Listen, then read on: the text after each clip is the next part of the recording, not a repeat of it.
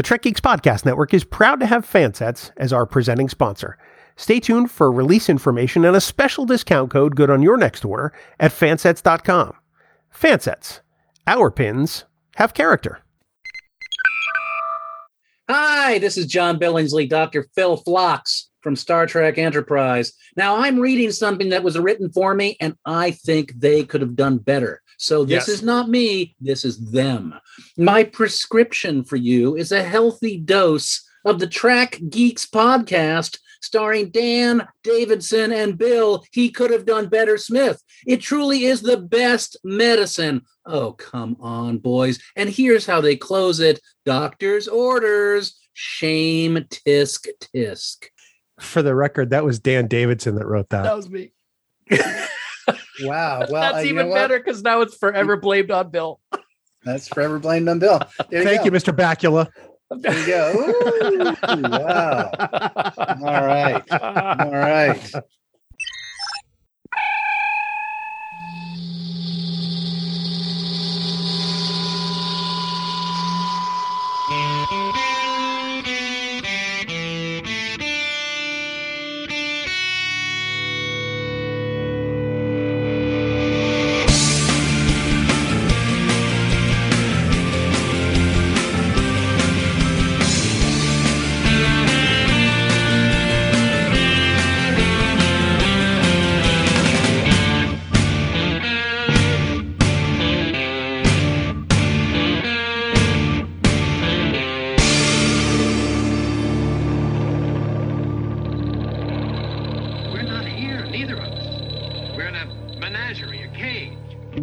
From the Telethon Replay Department at Podfleet Command, it is the biggest little show this side of the Alpha Quadrant, the flagship of the Trek Geeks Podcast Network.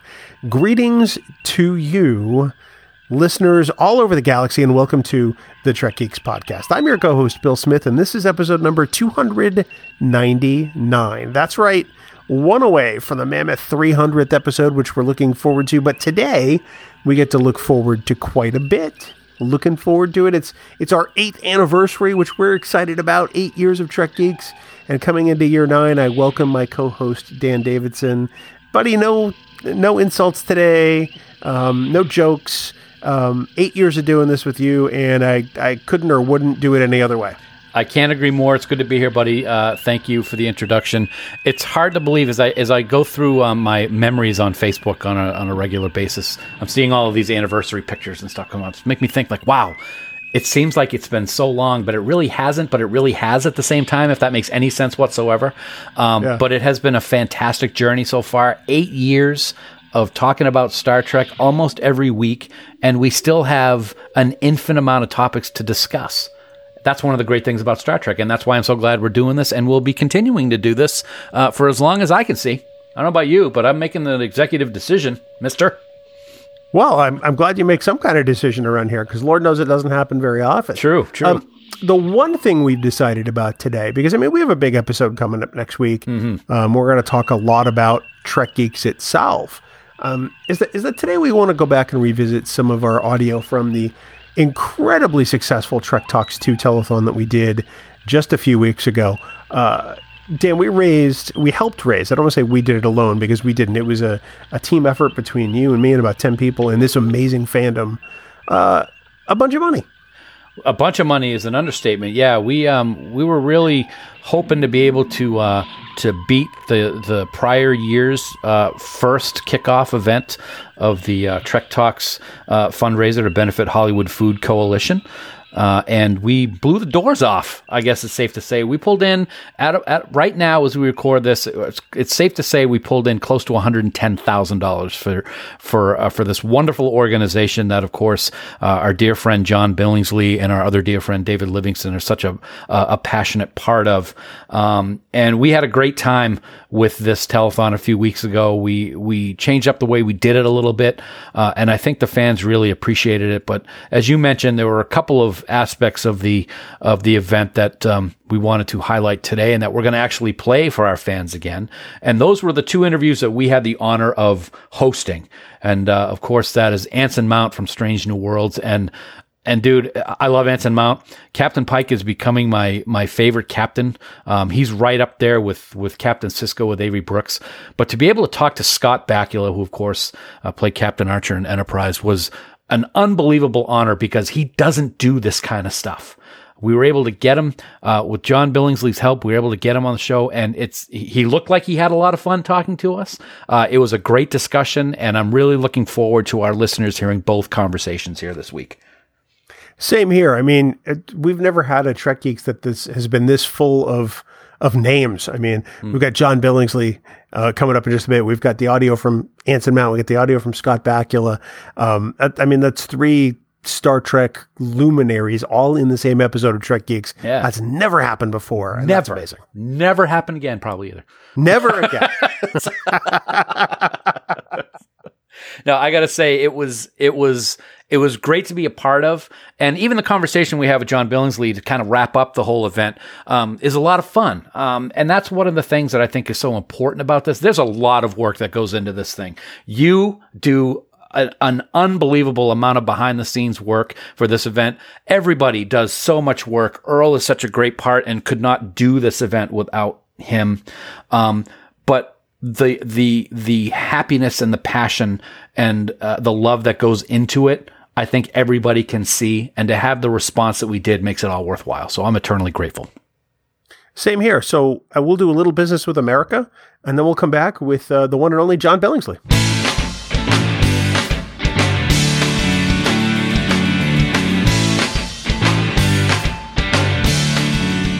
Dan, it's a new year, and of course, we want to take this moment to thank our friends at Fansets for continuing to be the presenting sponsor of the Trek Geeks Podcast Network. Yeah, we certainly do, man. It's 2023, and Fansets, as always, is hard at work to bring Star Trek fans the best swag in the quadrant.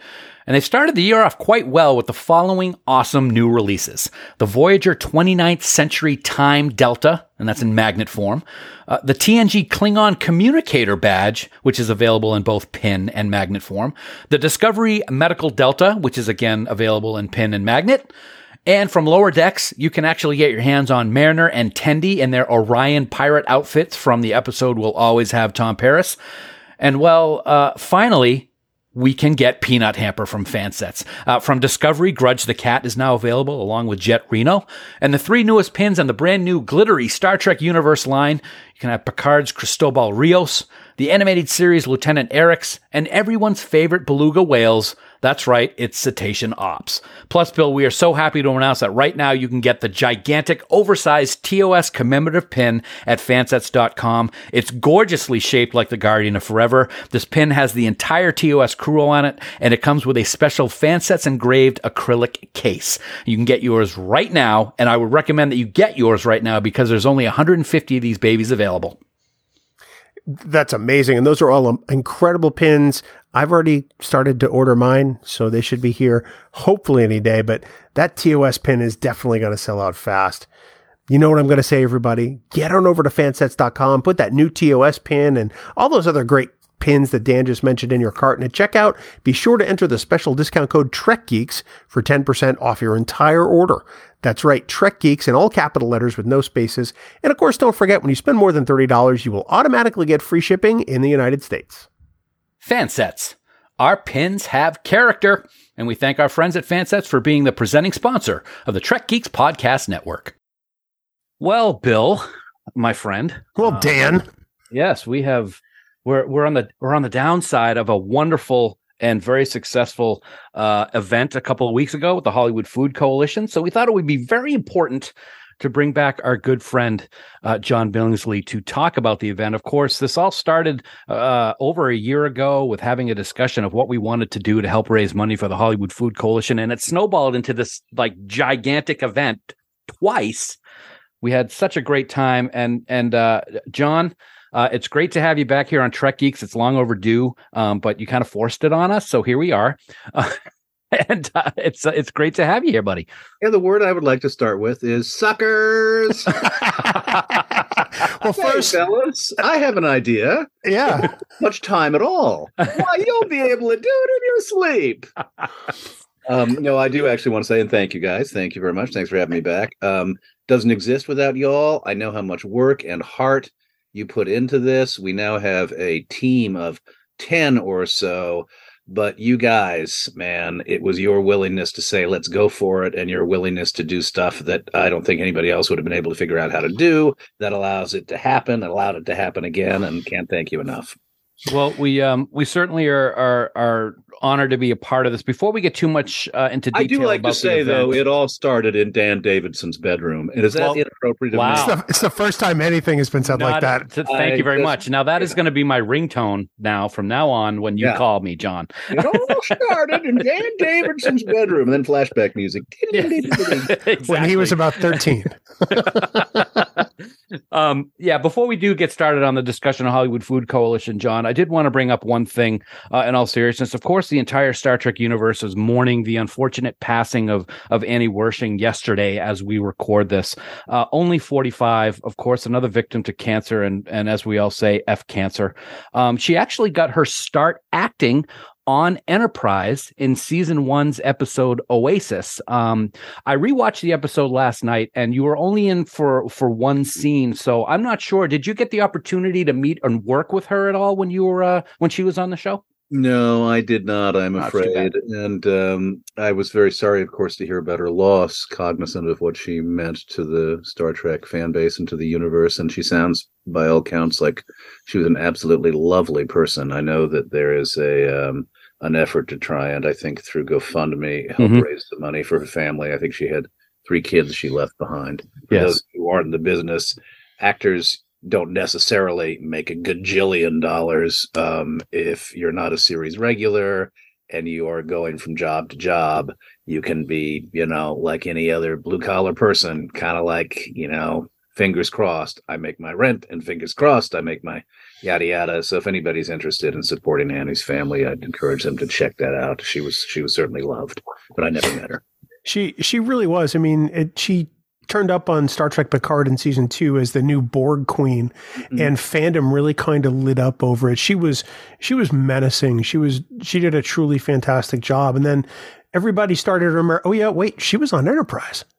And to go back and to know that was her first TV gig and getting to work alongside Renee Auberjonois, she had, many stories about that. So by all means, just a bright light in Star Trek extinguished far too soon. Very sorry. Yeah, one of the things that I think is amazing about Annie is I got the opportunity to meet her in Mission Chicago last April, and she really enjoyed the part. She loved talking about it. She signed her autographs about the Borg Queen you have impressed me and stuff like that. And I was fortunate enough to get a picture and an autograph with her, and something that I will certainly cherish. And she will be missed by all of the Star Trek fans and 24 and all the other things that she did. So our condolences from everybody at Trek Geeks on her passing to all of her family and fans and friends. But John, let's talk about some other positive things and some happy things. And that's we made a lot of bread a couple of weeks ago for the Hollywood Food Coalition. We did indeed. We did. It was a very, very successful event. We made somewhere between $107,000 and $110,000, and I'm being somewhat coy because money does come in after the fact. In fact, the Trek Talks is still up on Facebook and will stay up on Facebook. So if people want to watch and perhaps contribute, please do.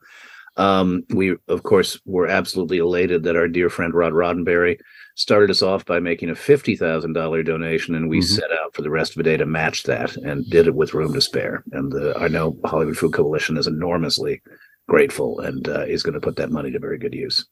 It's kind of amazing to think that in just over, well, let's call it 14 months time since we originally hatched this idea, that between fandom and special donors like Rod and Mary, and some others, that we've come close to raising $200,000 for the Hollywood Food Coalition. Sitting back, yourself as a Star Trek alum, what does that mean to you? I mean, separate from kind of your role with HOFOCO, what does that mean to John Billingsley? Well, it means a lot, and it's hard for me to separate it from HOFOCO because I also know, as somebody who's been in development for many years on various not-for-profits, that the one thing, it's sort of like It's a Wonderful Life. You don't know how much you actually make or generate because somebody talks to somebody, talks to somebody, talks to somebody, talks to somebody who ends up volunteering or contributing. Getting the word out about a not-for-profit and spreading the word is so much more important than whether you can count X dollar or Y dollar, in my opinion. And I think one of the things that to me has marked the time I've been with the organization is the fact that our story has gotten out in the world. And I'm really glad that through this forum, we've been able to, talk to people, not just about the work we do, but about the issues generally surrounding poverty and need in America. And even further, which is something that really does mean a lot to me, is that I think so many people in this universe, folks associated with the various iterations of the franchise, care very deeply about giving back to their community. And one of the segments that we have done in both years, called Trektivism, is very dear to my heart. The nature of what we're trying to engage folks about, the idea that you have a passionate commitment to volunteerism within you, even if you haven't realized it yet. And maybe that's something we can explore and help nourish. I love that about the work we're doing. I think that one of the things that I've really liked the most about being part of this is not only just being, producer and doing some interviews and stuff, but I've learned a lot about Hollywood Food Coalition by watching those interstitial videos that we had during the event and seeing your passion and David's passion and everybody else's. And it really makes me look forward to helping out Hollywood Food Coalition specifically as much as possible. Now, there are all kinds of organizations that we've talked about. We've talked about PanCan with Jonathan Frakes and Armin and Kitty, and there's all kinds of different ones out there. But this one, I think being able to be involved in it the way that we have has given Bill and I a unique perspective of it, which makes it all that much more important to us. And I got to tell you, I said it to Bill before, we're going to be getting out to LA at some point, just basically so that we can go and donate our time for a couple of days there to help out. And it's something that I'm really looking forward to at some point, Bill. Same here, even though I would have to do it with you, which really is really kind of what brings it down a notch or two. We would, of course, right off the bat, separate you two and send you to very different portions of the room. Thank you. Oh, thank you goodness. very much. Yes, absolutely. God. Thank goodness. Yeah, so, and we probably would not allow either one of you to handle any sharp knives as well. Or food, if you're looking at Dan. Oh, yeah. In fact, your utility to the organization is diminishing. And as the guy, wow. And that's just looking at him. Yeah, thank you very much. Appreciate that. No, of course. It's one of the things that actually it's why I first started volunteering. I came in at my wife's suggestion. She'd heard about the organization through friends, and I started making fruit salads and washing the dishes and, lifting this and toting that. And there was such a warm spirit about the place. And particularly when it came time to actually serve the meal, the nature of the interactions with folks who were in need. It means so much when you volunteer and you feel like at the end of the day, you've actually accomplished something that wouldn't have happened without your involvement. It changes you in ways that I think over the long arc of time are quite profound.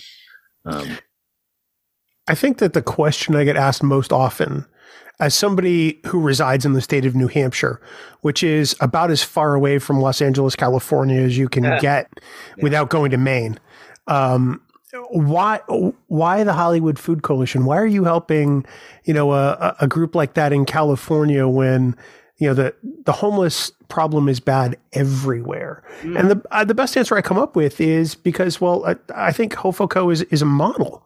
I think that there are, large scale, small scale. I think that there are a lot of organizations doing the very best that they can amid circumstances that are trying for an organization of any size. And to see the work that HOFOCO does, at least from our vantage point across the country, really it's incredibly hopeful, I think, at least in my estimation. Do you get that feedback from others along those same lines? It's certainly a question that I get asked a lot. And, in all candor, I always start by saying it's absolutely true that there may be places that tug on your heartstrings more locally. And I don't consider fundraising or friend-raising to be a competitive exercise. Right. As far as I'm concerned, let 100 flowers bloom. This is the organization that I'm attached to, and it's the organization I am most competent to speak of. And I speak of it very passionately because I've been on the ground and in the trenches. And I think you're right. We do something that I think other communities can learn from, just as we have learned from not-for-profits elsewhere, things that we can do better. But I think in my heart of hearts, I always say to somebody, I'm most interested in your figuring out what it is you can do to kind of dial up your own commitment to service. And if it's in your community, great. If it's not, because you don't feel like there's anything there that kind of grabs you, we live in a world where you can be involved in things that, are outside of your geographic boundaries. When I look at what Matt Simone is doing with Esther's Echo, which you talked about, I mean, to me, that's sort of how we should think. I guess my bottom line answer is people are people. Your interest, my interest, is in helping people, whether they're here or there or any other place. First and foremost, help people. And if for whatever reason you feel you can do better helping a group that is in Zambia or Afghanistan or New Hampshire or Los Angeles, it's 6 of 1. Yeah. I mean, anybody in the business, anybody in the not-for-profit business, in the end, your job, my job, is to go out and tell the story of the enterprise I'm involved in and try and intrigue people and get them excited about donating. Right. I also am very candid with anybody I talk to about, I wish I could donate to every goddamn group in the world that is out there trying to do good work. Mm-hmm. I really do. And of course, the end goal is that someday we won't have to do that, because if we get that Gene's vision that we always talk about, the end game is to be in a world where that need is not needed. Yeah. But unfortunately, we're in the world that we are now, and it is needed. So the organization is great. The day was great. We had so much going on, John. We had so many great guests. We talked about so many different things. You had kind of an enhanced role this year over last year. You and Bonnie got to be the hosts, and you guys had a great time. I got to say, one of my favorite moments of the entire day was something that not everybody saw, and that's when Scott Bakula came in the back green room, and we all got to joke around. He had us in stitches. He was hilarious, giving you trash and you giving it right back to him, and it was just a lot of fun. But what was your favorite part of the day, other than Trektivism, because I know that was a very important part of it for you? I mean, I kind of have to agree with you. I haven't seen Scott in some time. So, even though it was only a glancing few minutes, it touched me deeply that he was willing to do it. And I only wish we'd had more chance to chinwag, because I love him so much. And he is a great trash talker. I mean, the thing is, he was such a terrific professional. I mean, he was so rock solid as the number one on the call sheet. And that gig is hard, because you've got to make the day fly. Your job, first and foremost, is to make sure that the crew doesn't drop, because they're trying to, they're forced to put in 17-hour days. So he always had an amazing sense of humor, but he also kept the machine running. When you get to spend time with Scott and he doesn't have the obligation to kind of keep it going, he's not the captain, and it's just trash talk, and it's like, oh baby, all right, let's crack walnuts, honey, let's get down to it. And I gotta say, since people didn't see it, right off the bat, he jumped into the Zoom meeting. We all said our hellos, and the first thing he said was, "Oh, geez, I didn't know Billingsley was going to be here." And we're all like, "Well, we wouldn't have told you, otherwise you wouldn't have shown up." Totally. I mean, it was just. Now, I will say great. that is sort of a universal reaction to me. So it's not as if Scott is alone. I think every guest that appeared more or less said the same thing. What is it about me that brings out the antipathy in people? I don't understand it. Really? If you don't know.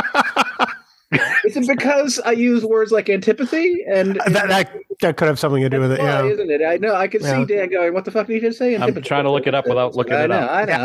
I know what you mean. Dan is already searching the internet for a definition. All right. That's not the word I thought it was. Sorry, that's what Bonnie says all the time. It's like, why don't you speak like a human being, you asshole? It's like, you lose it or you'll. It's not like I ski jet or do any fancy pants stuff. All I do is read. Can't I use reasonably large words upon occasion? Is that such a bad thing? That's what people think. My great aunt, who was in her own right a pioneer among women, she was one of the first women admitted to the bar to practice law in the Commonwealth of Massachusetts. She advocated for suffrage. I mean, she was brilliant. She was the first assistant attorney general of the Commonwealth of Massachusetts, as a woman, to serve in that role. First one ever. And as a kid, I used to use a lot of big words, and I would get beaten up over it. I mean, literally. I mean, I don't mean like people would yell at me. I mean, like, I used to get hit as a kid, by other kids for, well, you're trying to make us sound dumb. And my great aunt was so beautifully prescient. She was like, you know what? You shouldn't have to dumb yourself down for anybody. Use the words that you know, because they're words. They exist. They're in your language, and they're beautiful words. So do what you want to do. And I've always kind of lived by that until I met Dan. Thank you. I was waiting. It was a great speech, and I'm like, It's coming. Here it comes. It's coming. It's a true story.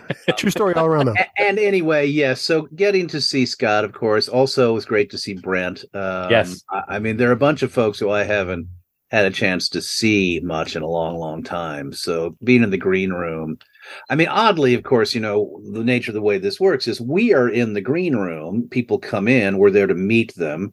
And then we're not necessarily listening to the interviews. Right. I think you were, Dan, but I did not hear many of the interviews. So I only go on the basis of what other people are saying was a successful event. It could have been a train wreck for all I know. Were people good? Was everybody good?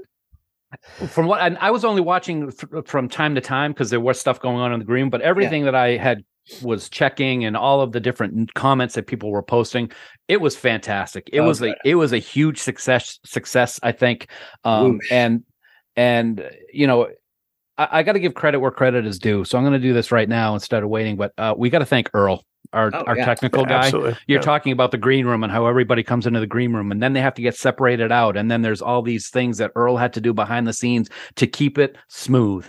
And it was as smooth as glass for the entire 8+ hours that we were there. It is amazing to me. I mean, it is amazing to me, all the trains that have to run on time and all of our guests who actually made it on time. Yes, mostly. Mostly. Tiny little glitch. Yeah, I mean, really, we have been very fortunate now for 2 years in a row in getting a great response from the guests we've invited to attend, and getting a great response from I think the folks who've watched, their donations.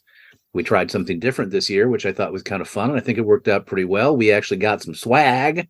And we kind of said, hey, donate at these price points and we'll give away some swag. And that seemed to, again, I'm a development guy within my organization. That kind of lifted the average donation up a bit than from what it was last year. Right. We really enjoy the stuff we were able to give away. So we'll probably do that again. I love it. Yeah. We have some ideas regarding that we'll talk about offline.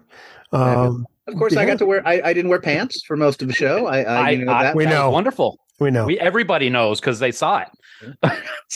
Unfortunately. I was going to say that was David's idea, and that was my idea. I have to tell you, though, we've gotten some initial feedback from folks that they loved that segment with you and Will. Fantastic. Out at that location where they shot the first scenes for TNG. They thought it was fantastic. I think if you could probably just do 8 hours of that, I think we're all set for next year. I think we're going to break some records. It's 8 hours with Terry Metalis, is my understanding. Yes. Hey, Terry. Terry has already agreed to be on the next year's show. He has. I reached out to him and spoiler alert and in DM, and I said, by the way, after the comments I had for other things, by the way, I'm putting you on notice now. Next year's Trek Talks. That's great. You're doing it. He's like, yes, I am. Cheerfully. Yeah. Our lives would be so much easier if we just got one guest for 8 hours. Do you think the fans will watch for 8 hours? Do you think it's like, probably not? That could be interesting. It depends on who the guest is. John Billingsley, ladies and gentlemen. People tune out. Exactly.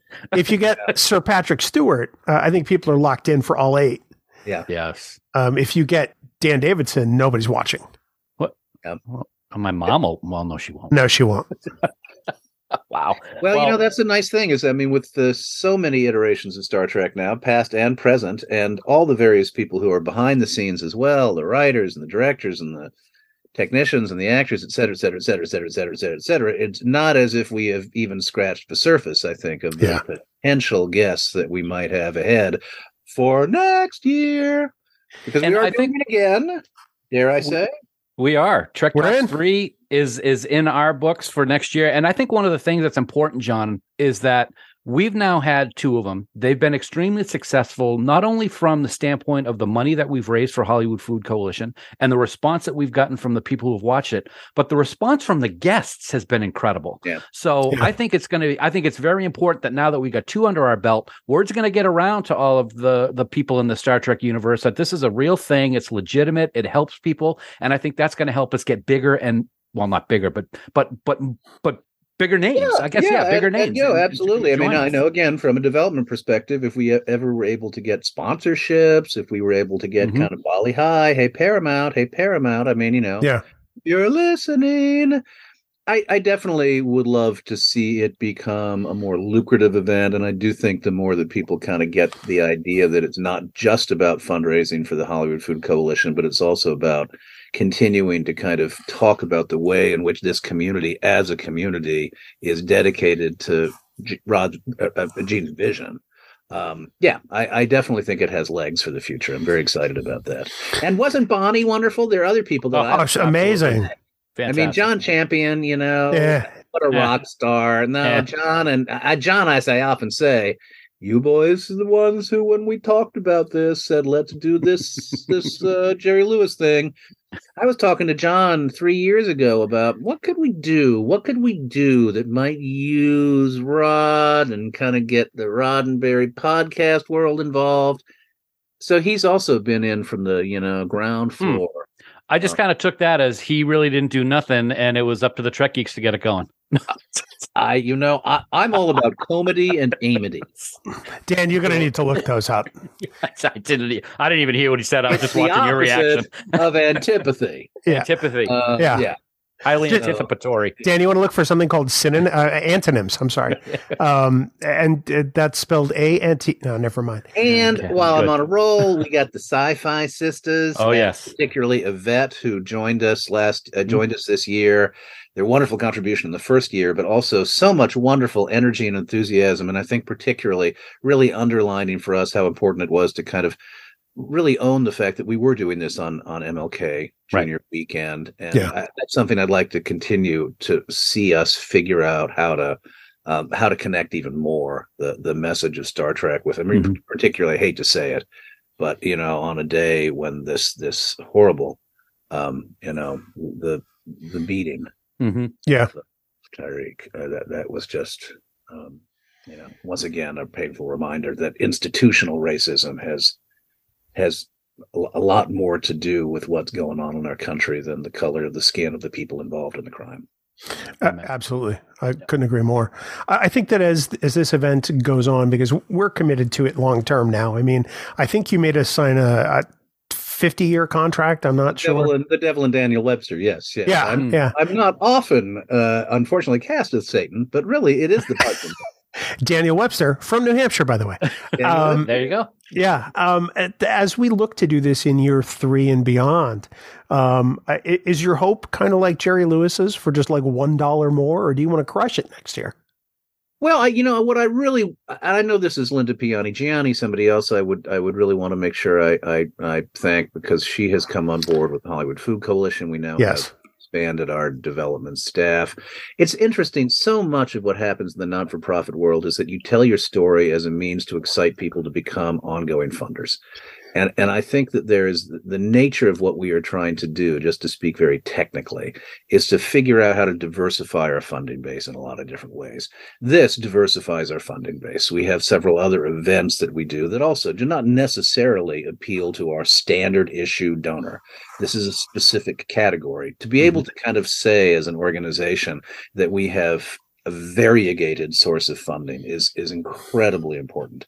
Yes, I would like to see it continue to generate more revenue. I would love to be able to see us begin to attract the kind of dare I say, corporate sponsorship where somebody says, you know what, I think this is actually kind of making some play in the world. I think people are going to watch this. I want my name associated with this, so I will make a contribution to the Food Coalition of $50,000 in return for your saying Velveeta cheese. That's, unfortunately, if it seems cheesy, no pun intended, how development functions. And so, yes, I would love to see, I think it's really important in this weird, perverse universe we are in, as a capitalist who has socialist tendencies, to recognize that you're always leveraging corporations to get on the side of virtue. Right. So, hey, corporations. Now I want cheese. I want cheese. I know, exactly. That's how it works. And now you want cheese. I saw that amazing Star Trek event. It makes me want more cheese. Wow. Well, I got to say, I'm looking forward to, as we go down the line, Trek Talks 47, I think is going to be a big number. We got Trek Talks 3 next year. Another generation of Hollywood Food Coalitioners. I got to say, on a very personal level, that to me is also the thing that, from my involvement with the Food Coalition going back 6 years, when I came on board, it was doing amazing and wonderful things every night, helping to take care of people in need who were coming for a nightly meal. One of the things that I'm really, really deeply proud of that my wife helped to do more than anybody was actually start rescuing more food and really pushing the idea that we should share it with more people.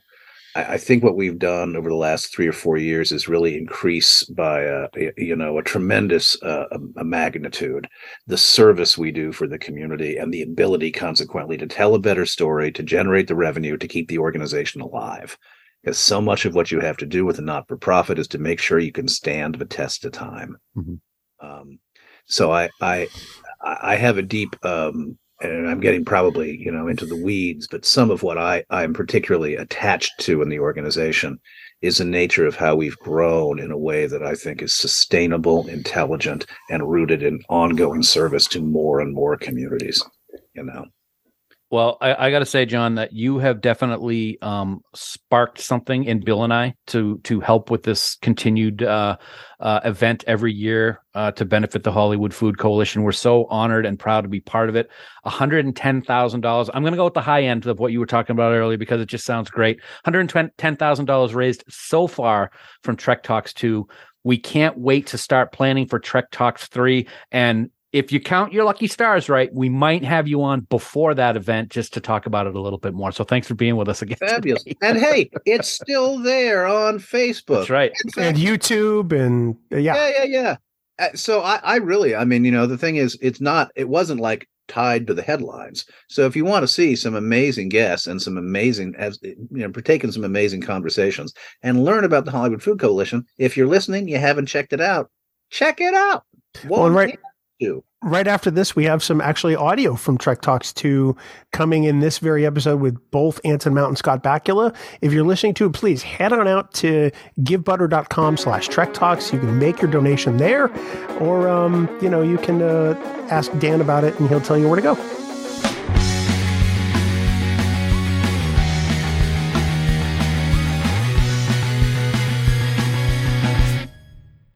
Okay, so as promised, here comes the audio from our panel with Anson Mount from during Trek Talks 2.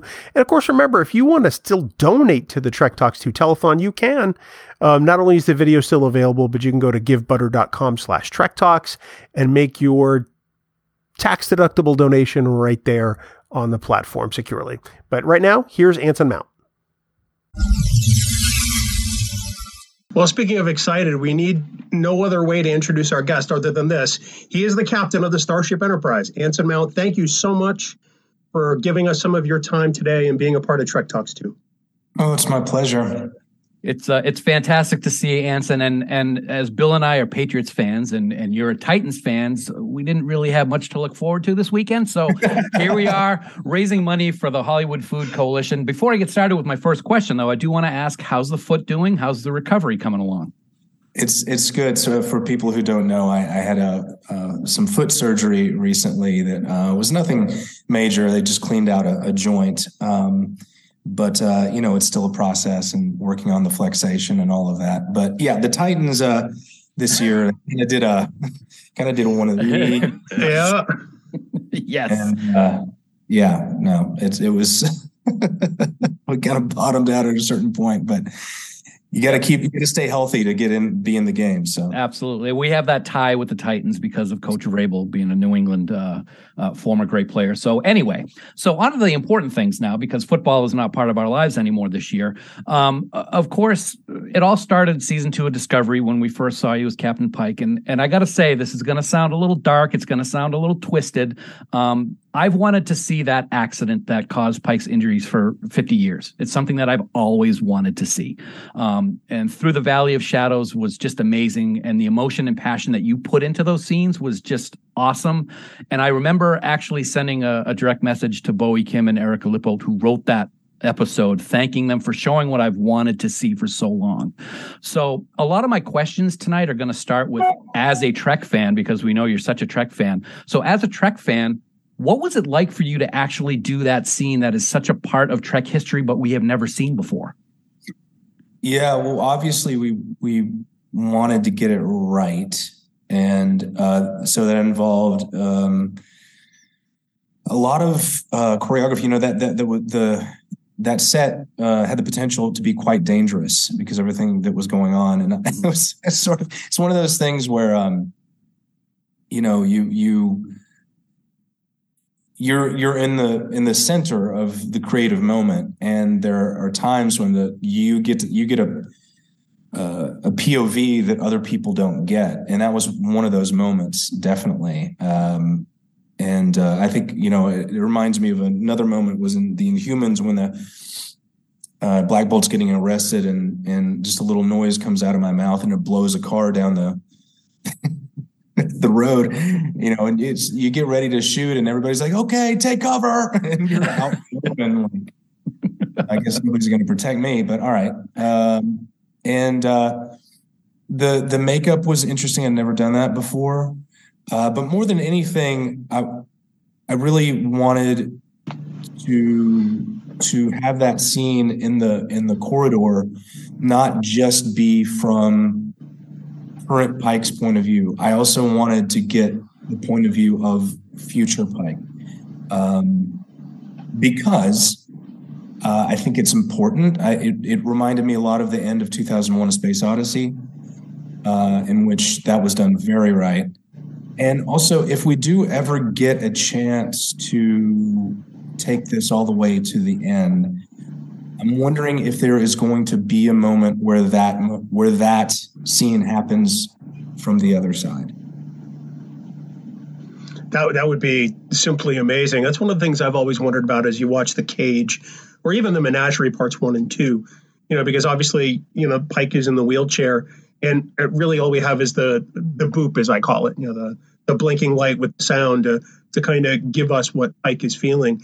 I would love to see it from that perspective. Because I think that would just add even more gravity to it, honestly. Looking back at season 2, and today our theme is kind of really the power that Star Trek fans have to affect change. Several times throughout Star Trek's history, you know, they've stopped the show from being canceled. I mean, you know, in the case of Strange New Worlds, the response to fandom kind of helped that show into existence. As an actor, that's got to be a pretty special moment to know that, you know, a character you performed was received so favorably that it went on to its own series. I assume that was the case. It was a conversation even before my appearance on Discovery. Akiva, when Akiva Goldsman joined the Discovery and its inception, he assumed that because he was told it was a prequel, so he was like, "Oh, it's a Pike show." So he shows up in the writer's room and he's like, "Wait, what? It's a different ship."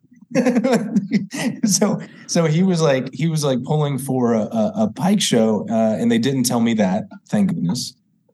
And what I didn't know is that the day we were shooting that first bridge scene was actually I believe that was my first day. And Alex apparently texted to Akiva, "I think we may have found Pike." And and the rest is history. But certainly I do believe that the fan response moved that past the point of a conversation, because I do believe that the network was excited about that as well.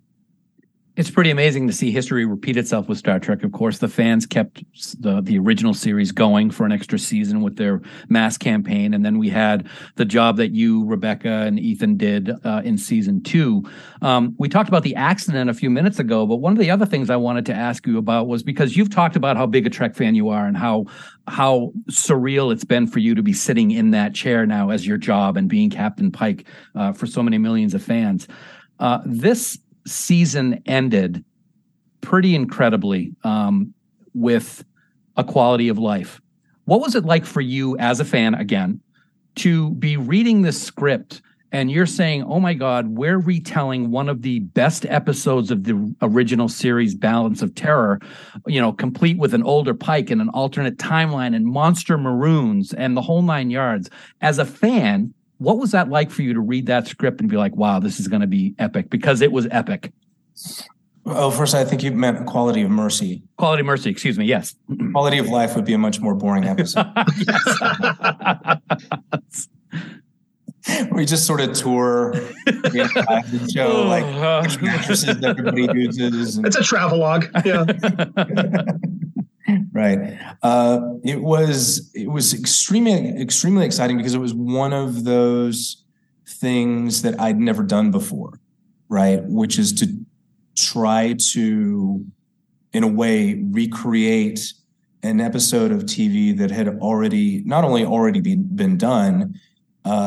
been done like 50 years ago and done so well that it has a special place in the hearts of classic Trek fans. So when I spoke to Chris about it, I was like, I want to match right down to the blocking. He was like, oh no, I'm all on top of it. So when we were doing that first bridge scene, particularly, our director, Chris, our directing producer, had the episode on a computer, and we were trying to match that blocking step for step and camera angle for camera angle. And as you probably saw, the sort of film noir lighting that they used in that episode, we were trying to match that to really give it a sense that Pike has stepped into Kirk's shoes. The special effects that we got to see, of course, it's a classic episode, Balance of Terror, but to see it with the special effects that we're able to see today really gave it a whole nother level of excitement for me. And I remember sitting there watching it with my wife, and I said, if Spock says Mark 114, I'm going to flip out. And he said it. And it was really great to be able to, it's not doing a copycat show. It was really something that was just fantastic. Thank you. Obviously, you can't talk about season 2 coming up, and we know that these Ninja CBS lawyers are standing on either side of your camera to sort of stop, sort of any discussion of anything that's going on. But looking at how season 1 went and just how truly amazing it was, I think it touched every part of every Trekkie with a lot of the things that occurred. Do you feel, not to spill any tea or anything, but do you feel like we're going to get the same sense with season 2 as fans? I'm sorry, could you say that? I missed you for part of the question. That's okay. Do you get the sense with season 2 that Star Trek fans will be as gratified as they were with season 1 with all of the things that touch their hearts? I think so. Yeah, I do. And also I think that we gained some latitude from the scenes that worked, that maybe some people weren't so sure about, that ended up really working well.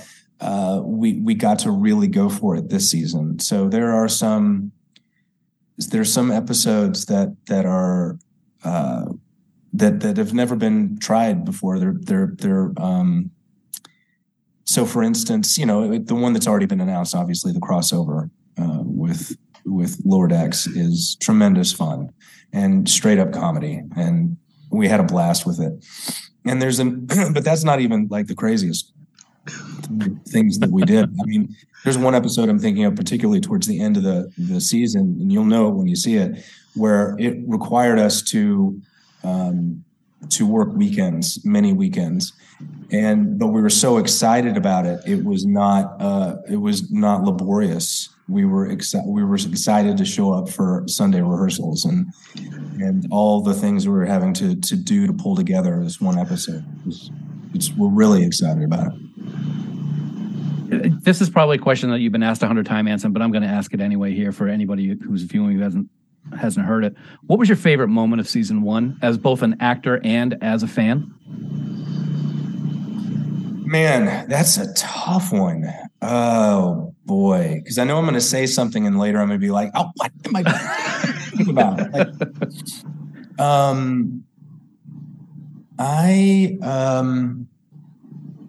So many. I really enjoyed getting to ride a horse in the first episode. I felt like that was, just to be completely selfish, that was a bridge from Hell on Wheels to Star Trek. And it was such an unexpected way to start, I think, to have a man on a horse in a science fiction show, but it really is Pike. Mm-hmm. He's a horse guy. And the fantasy episode was so much fun for us because we got to play opposite again late in the season, and it really woke us all up. Mm-hmm. And we really went for it. You know, we were like, damn the torpedoes, full speed ahead. We just, as a cast, I was so proud of everybody because we really embraced it. Oh yeah, it's probably my favorite episode of the season. It's the one I most look forward to on the schedule. And then when I finally saw it, I think I watched it 3 times in succession, just because it was just so much fun. Speaking of fun, there's a cast addition this year. A living legend in terms of comedy, Carol Kane, comes aboard the Enterprise. What's it been like to have that sort of different dynamic in the engine room? It's lovely. She is lovely. I love working. I mean, obviously, I've been a fan of hers my entire life. So when I saw her, I was like, what? That's crazy. And so excited and so out of left field. But she is so much fun to work with because she has this quality about her where, you know, she's been doing this for decades, and she has this thing where she never assumes she knows how it's done. And I don't know how she manages to retain that sense of purity in any given scene. There was actually one point she cracked me and Rebecca up because we had this 3-person scene in a corridor, and at the end of it, you know, Rebecca and I walk out to go do something, and usually the camera lingers on the person that remains as for a transition. And we walked out of frame, and Carol goes, "So do I?"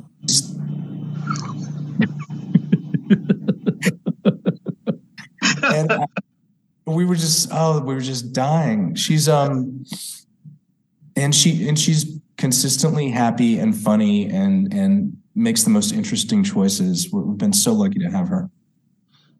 I like how a minute ago you talked about how kind of passing the torch from Hell on Wheels, which, by the way, I haven't finished it yet. I'm in season 2, and it's just remarkable. As I said, it's very muddy, but it's remarkable. It's great seeing a Star Trek tie-in with Colm and everybody that does that show is fantastic. I like how you talked about that passing of the torch and Pike on a horse, because one of the things I liked so much before season 1 was aired, but it had been announced, was that poster for season 1, which showed Pike on a horse looking up at the Enterprise. I think that's something that's always good. I'd never really thought about the passing of the torch from Hell on Wheels until you just brought it up, and it makes perfect sense. But question doesn't even have anything to do with Hell on Wheels. I just wanted to bring that up. Is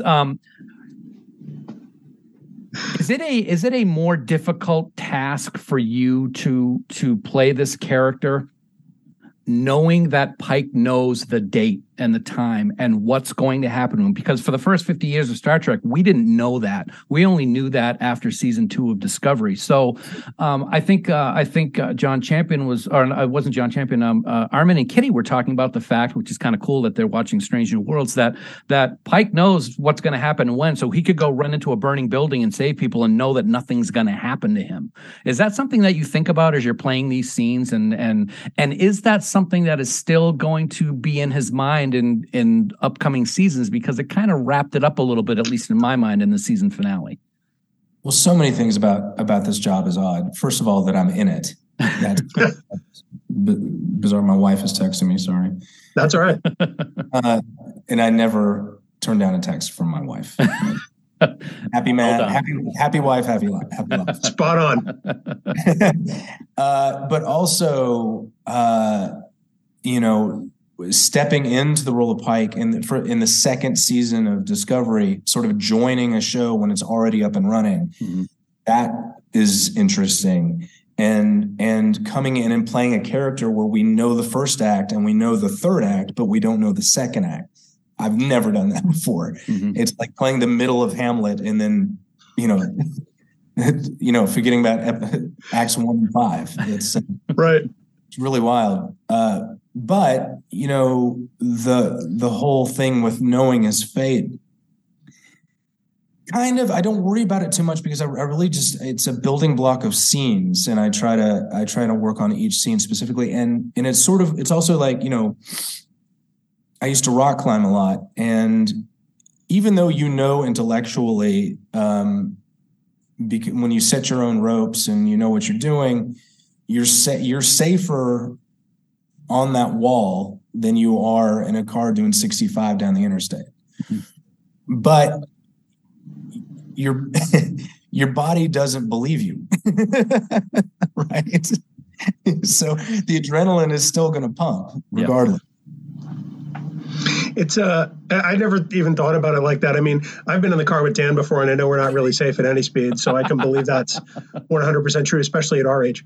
I want to drift away from Star Trek a little bit because, obviously the theme of the day, as we've talked about, is Trektivism. And Anson, you yourself have expressed a desire and often done work giving back. And we were talking off air before about the work you've done with the Bob Woodruff Foundation. I wonder if you talk a little bit about that.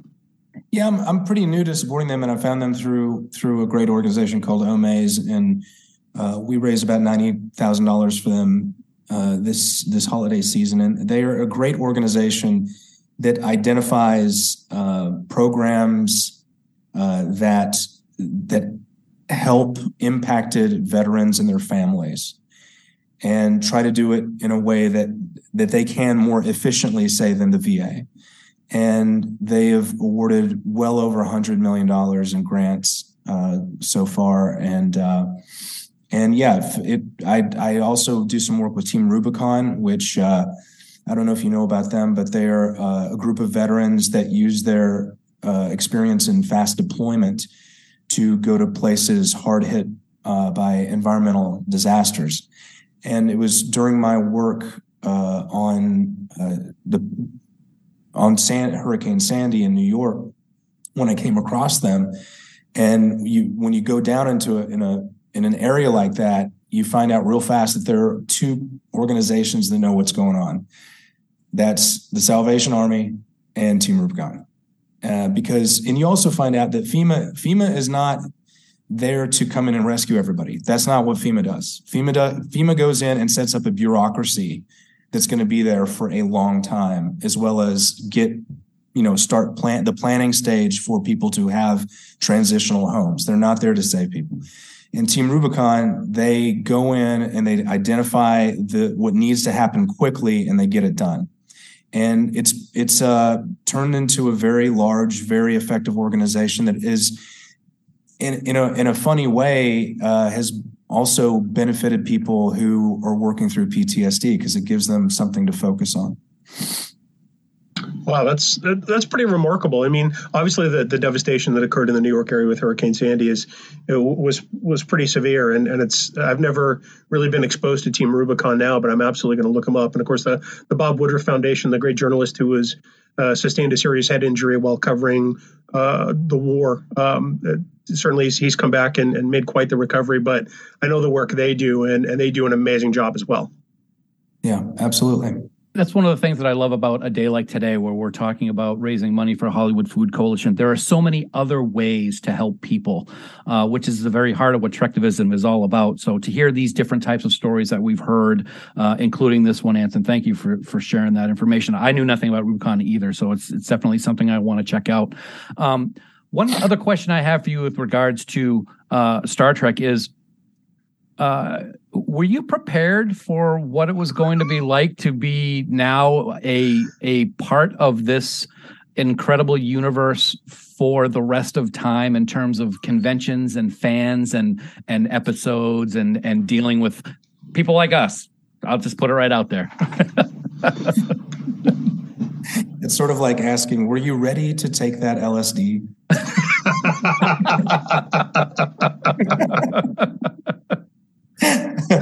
No, of course not. How can you prepare? But it was such a lovely experience coming into it. First of all, as a Trek fan, it wasn't even on my bucket list because it never occurred to me that I would be on Trek, right? Much less be the captain of the Enterprise. And then when it first happened, and I believe that it was at Creation Con, as I was shooting Discovery, people kept coming up to me and saying, "Welcome to the family." Not welcome to the franchise, right. not welcome to the show, not welcome to the convention, welcome to the family. And that really gets at the heart of what is different about this culture than regular fandom. And so it's been it continues to be my honor to be a part of it, as well as, I hope it never stops being surreal to me that I'm the captain of the Enterprise, because it feeds into my gratitude. How many people get to say that? And you have to have a healthy sense of gratitude as an artist, or you won't find your fuel. Well, I think that if we like to refer to Vegas as the Trek Family Reunion and not the Trek Convention, and we hope that we get to see you at the Trek Family Reunion in August, because as you know, it's one hell of a time, and Vegas never disappoints. But we're so grateful for your time today, Anson. We know that you got a little one in the house. You're nursing, you're rehabbing a foot, and your life is not dull. Let's just put it that way. So. We're grateful for all the time you could spare with us today. We really are. I know. She wants, my friend was asking me the other day, what does your daughter like to do? I'm like, whatever threatens her mortal existence. That's anything that will kill her or maim her, that's what she naturally gravitates towards. Excellent. So I'm going to be watching. My wife is very good at saving her. We can't thank you enough for being here. Congratulations on the success. We wish you all the success in season 2, 3, 4, 5, 6, 7. I'm just throwing it out there. 12. And we look forward to talking to you again really soon. Thanks, guys. I appreciate it. Thanks for all you're doing. Okay, so right now we're going to bring you our discussion that we had with Scott Bakula. We actually gave him top billing for Trek Talks 2, and it was well worth it because he was fantastic. And as we've talked about already, don't forget, you can still go and watch the entire Trek Talks event. Just go to trektalks.net, and you can still donate by clicking on any of the links on trektalks.net or going specifically to givebutter.com/Trek Talks. So hope you all enjoy this conversation with myself, Bill, and the wonderful Scott Bakula. The fact that we're about to talk to this amazing individual is just beyond words for me. I could say, "Oh boy," to reference Quantum Leap, but I won't. I could say it wrong and say he was on NCIS Nolans, but I won't. Now, simply put, he is Captain Jonathan Archer of the good old NX-01. Mr. Scott Bakula, truly, I can't tell you what an honor it is to have you here today for this extremely special occasion. Thank you for being here and welcome. It's my pleasure. Thanks for having me. It's just such a joy, Scott. We talked to so many people, and last year after Trek Talks, we heard from a lot of people who said, you have to invite Scott Bakula next year. We've heard from people this year who were so excited when we announced you as a guest. But I want to know if in the year since Enterprise has gone off the air, are you truly aware of how popular Enterprise has become, especially in the advent of streaming? I probably am not. So that's nice to hear, though. We hear about Enterprise from people all of the time, and I think that the thing that they key in on most is Enterprise's hopeful quality of exploration.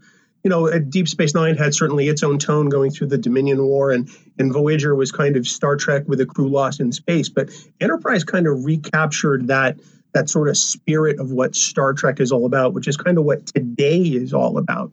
But we hear from people all over the place, and in hindsight, what does that make you feel? Well, I have to say that when we were in the midst of making the show, and when we were kind of not cut short, but when we got our fourth season done, we all talked about hoping that the show would be more appreciated as time went on, because I felt like we achieved something pretty wonderful in those 4 years, especially in my opinion, the last 2.5 years, which I talked about before. But that kind of building through the Xindi element, and with the 9/11 component fusing the writers' brains and minds and hearts. We were always, I think, hopeful, all of us, that we'd done a lot of good work, and that we would hope that we would be appreciated as time marched on. But I'm thrilled. I love that spirit of the show, which is what we were going for from the get-go, and which is, I liken it to the original show. And there was that positive. I mean, my character had that going forward, and that kind of just the Wild West aspect of it all. But at the same time, let's do something for humanity. Let's put humanity out there in a good way. Let's try and work with other. He didn't go out with a lot of chips on his shoulder about who he would or wouldn't, do business with. Once he got past the Vulcan thing, I think it was pretty much free sailing. And I was really, really pleased with where we ended up on the show, and I'm really glad to hear that people are enjoying it. It really is amazing, Scott. We have on our podcast, we sometimes do what we call deep dives into episodes from all across the shows. And whenever we do Enterprise specific episodes, the response that we get is amazing. I mean, we get good response for all of them, but Enterprise has really come into people's hearts, especially over the last, I'd say, 5 or 10 years, Bill, somewhere along those lines. It's really great to see. Now, of course, we know that Enterprise was unfortunately short-lived. It was the time of UPN and all that. Now, I've heard stories that some stations in Texas would air local high school football games instead of Enterprise on Friday night, which is that's ridiculous. But do you think that if Enterprise had continued, if it was on a different network than UPN, do you think it would have gone longer than the 4 years, or do you think everything that was happening at the time kind of all contributed to that? Well, there were a lot of things, outside factors that contributed to the short, which again, I've always said, I'm never going to complain about anybody getting 4 years of work on a television show. Right. Sadly, we were being compared to the 7 years that the other shows had that were all syndicated shows. Had we been syndicated, we would have gone an easy 7, kind of easy breezy, and our numbers were beyond what anybody else had done when we started out. But the nature of network television, and it was just a different animal. There were lots of changes in the hierarchy of not only of Paramount but of the networks, and we were there at kind of at an unfortunate time. And yet, I still have to say, gratefully, we had 4 seasons. But I think it would have been nice to do more. We certainly had more stories to tell, and we had places to go, but it didn't work out. And you can't really point a finger at one person or another. There were so many elements to the beginning of UPN and the transition there in terms of Dean leaving, and just people at Paramount left also, and a lot of champions that were Star Trek folks kind of left during the course of the 4 years. It was a strange time and volatile time, but we slugged our way through it, and I'm so glad that we got the 4 years, because there was a moment when we were only going to have 3, and that would have been a real shame. Yeah. Well, I think that's a great testament to fandom, especially, and that's kind of what this day is all about. I mean, this is about the power of Star Trek fans, especially in using it in causes for good, and I think that's really what kind of is the impetus behind this whole telethon. I want to take a moment to ask you, because we know throughout your career you've been active with with charitable causes. Are there any that you are actively working with now or that you'd want to mention?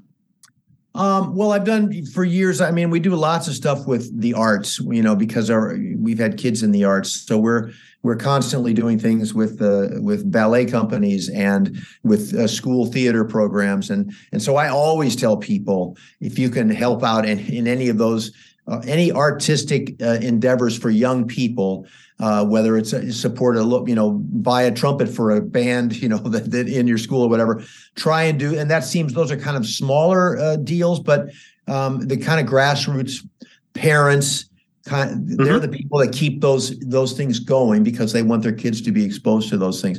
I worked with Broadway Cares for years, and I still do. That's kind of like a long running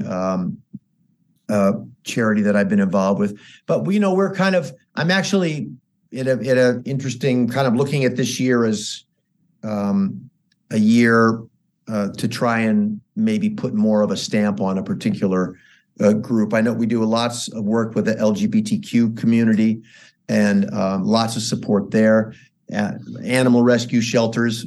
My wife especially is involved in that, and but this particular idea of providing food and care and necessities for people that are less fortunate is a wonderful and such a worthwhile cause. And I love the fact that you're collecting food, unused food that would be going to waste, and repurposing that and getting that out there, because that always drives me crazy.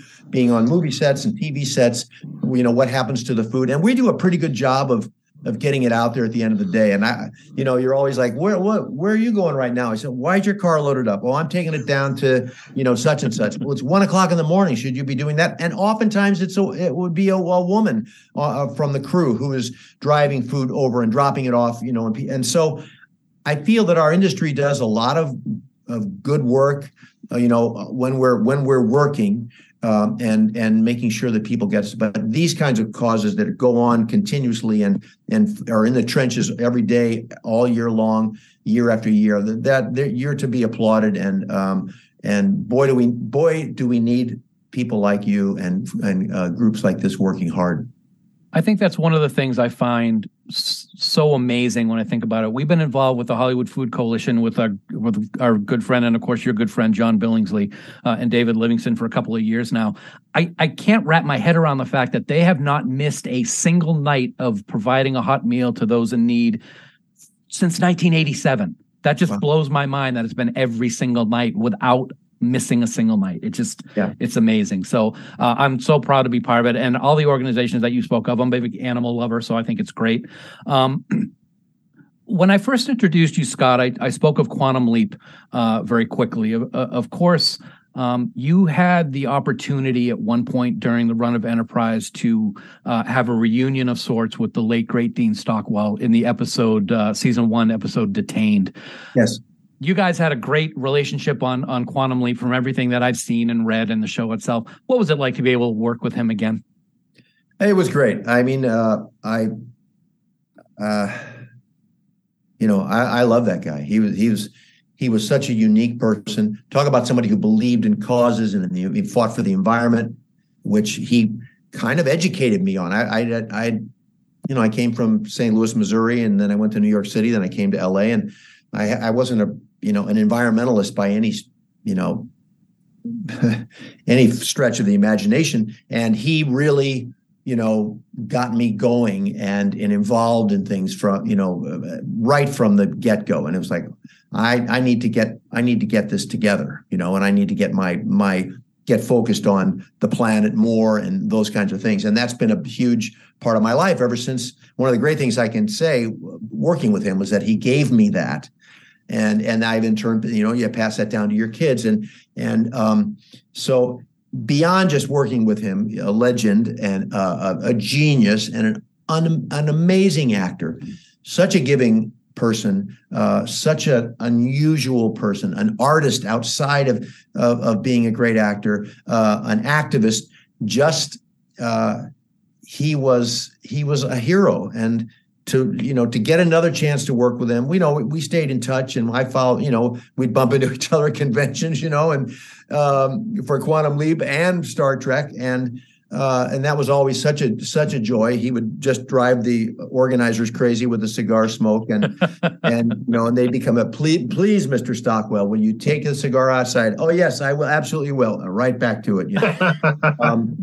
And I then had also great. He came and did an episode of NCIS also, and that is. Then I saw him after that, but he had a big, very large impression on my life and how I handle myself as an actor on stage with other actors and crew people. And he had a great spirit about him. I always say this, but he would come in the back door after playing 18 holes at Griffith Park, and he's mad that we jerked him off the course after 16 holes, and the door would open and you'd hear from the back corners of the stage, the fun starts now. And we'd all been there since 7 in the morning or 6 in the morning. He's waltzing in at 4 o'clock.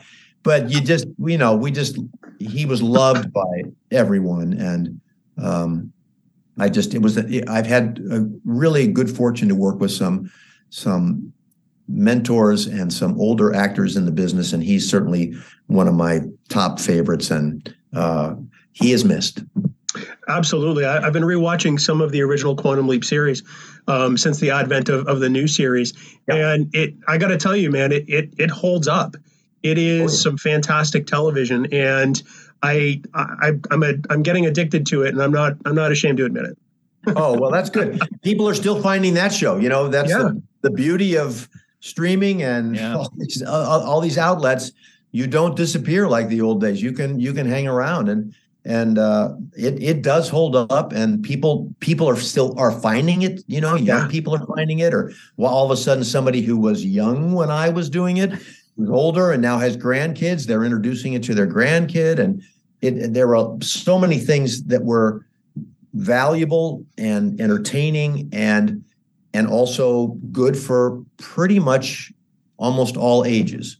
And you can't say that about too many shows anymore. And that wasn't the intention. It just was the tone and the nature of it and the timing of it. And that's why I think it holds up too. Well, speaking of other shows becoming new again, obviously there's a new Quantum Leap. Patrick Stewart has come back to Star Trek in Star Trek Picard. Kate Mulgrew is back in Star Trek in Star Trek Prodigy. I'm going to throw it out there. If Alex Kurtzman calls you tomorrow and says, we want to do Archer as president of the Federation or whatever scheme they cook up, would you have an interest? Listen, I've been doing this too long to ever say no, never, or no to anybody. I talk to everybody about stuff. So sure.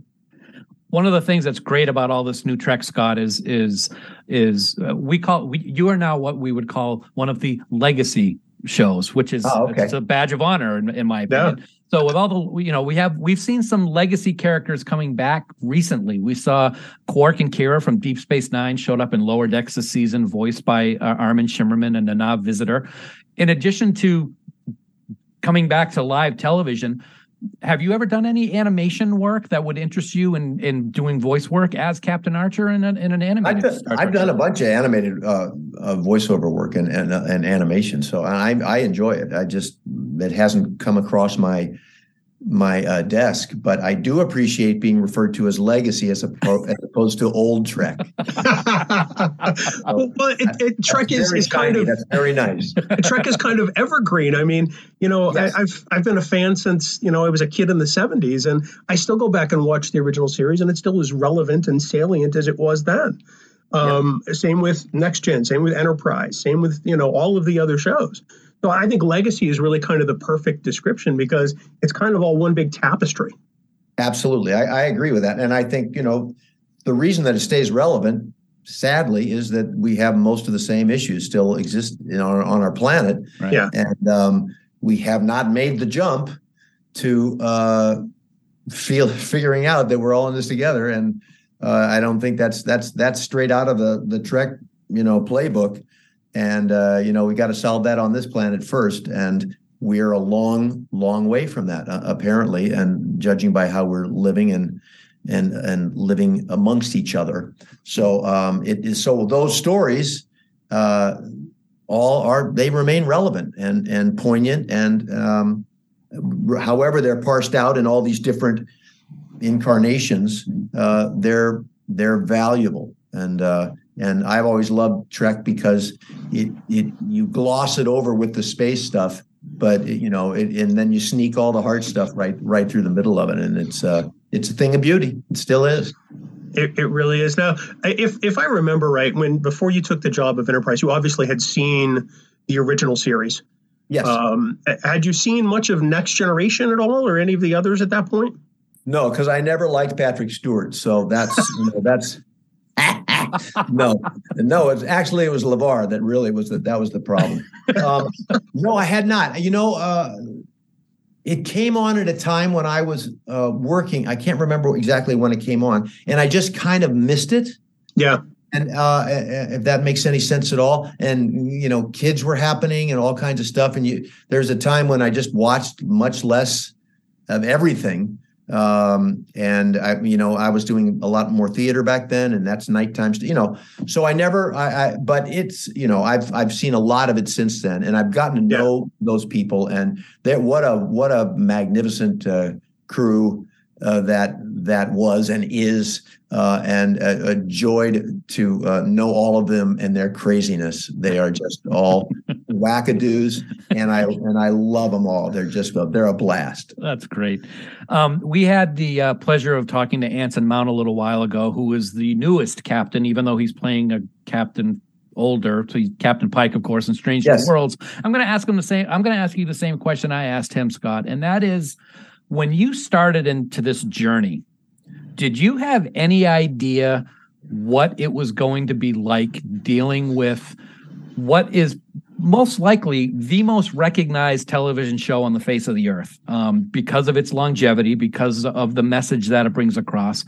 Did you know what it was going to be like to become Star Trek legend in your own right as Captain Archer, and what it means to people to love this show and to have the effect it does? I will say to you right now, I have never had the opportunity to speak before. Star Trek literally saved my life back in 2000. I was on the verge of suicide, and if it wasn't for the show, I would not be alive today. What is something like that to you as an actor who goes from job to job after time? What is it like being part of the Star Trek universe? Well, first of all, I'm glad Star Trek was around. Thank you. So you seem like a wonderful man and have wonderful energy, and I'm glad you're talking with me right now. Bill, shaking head. I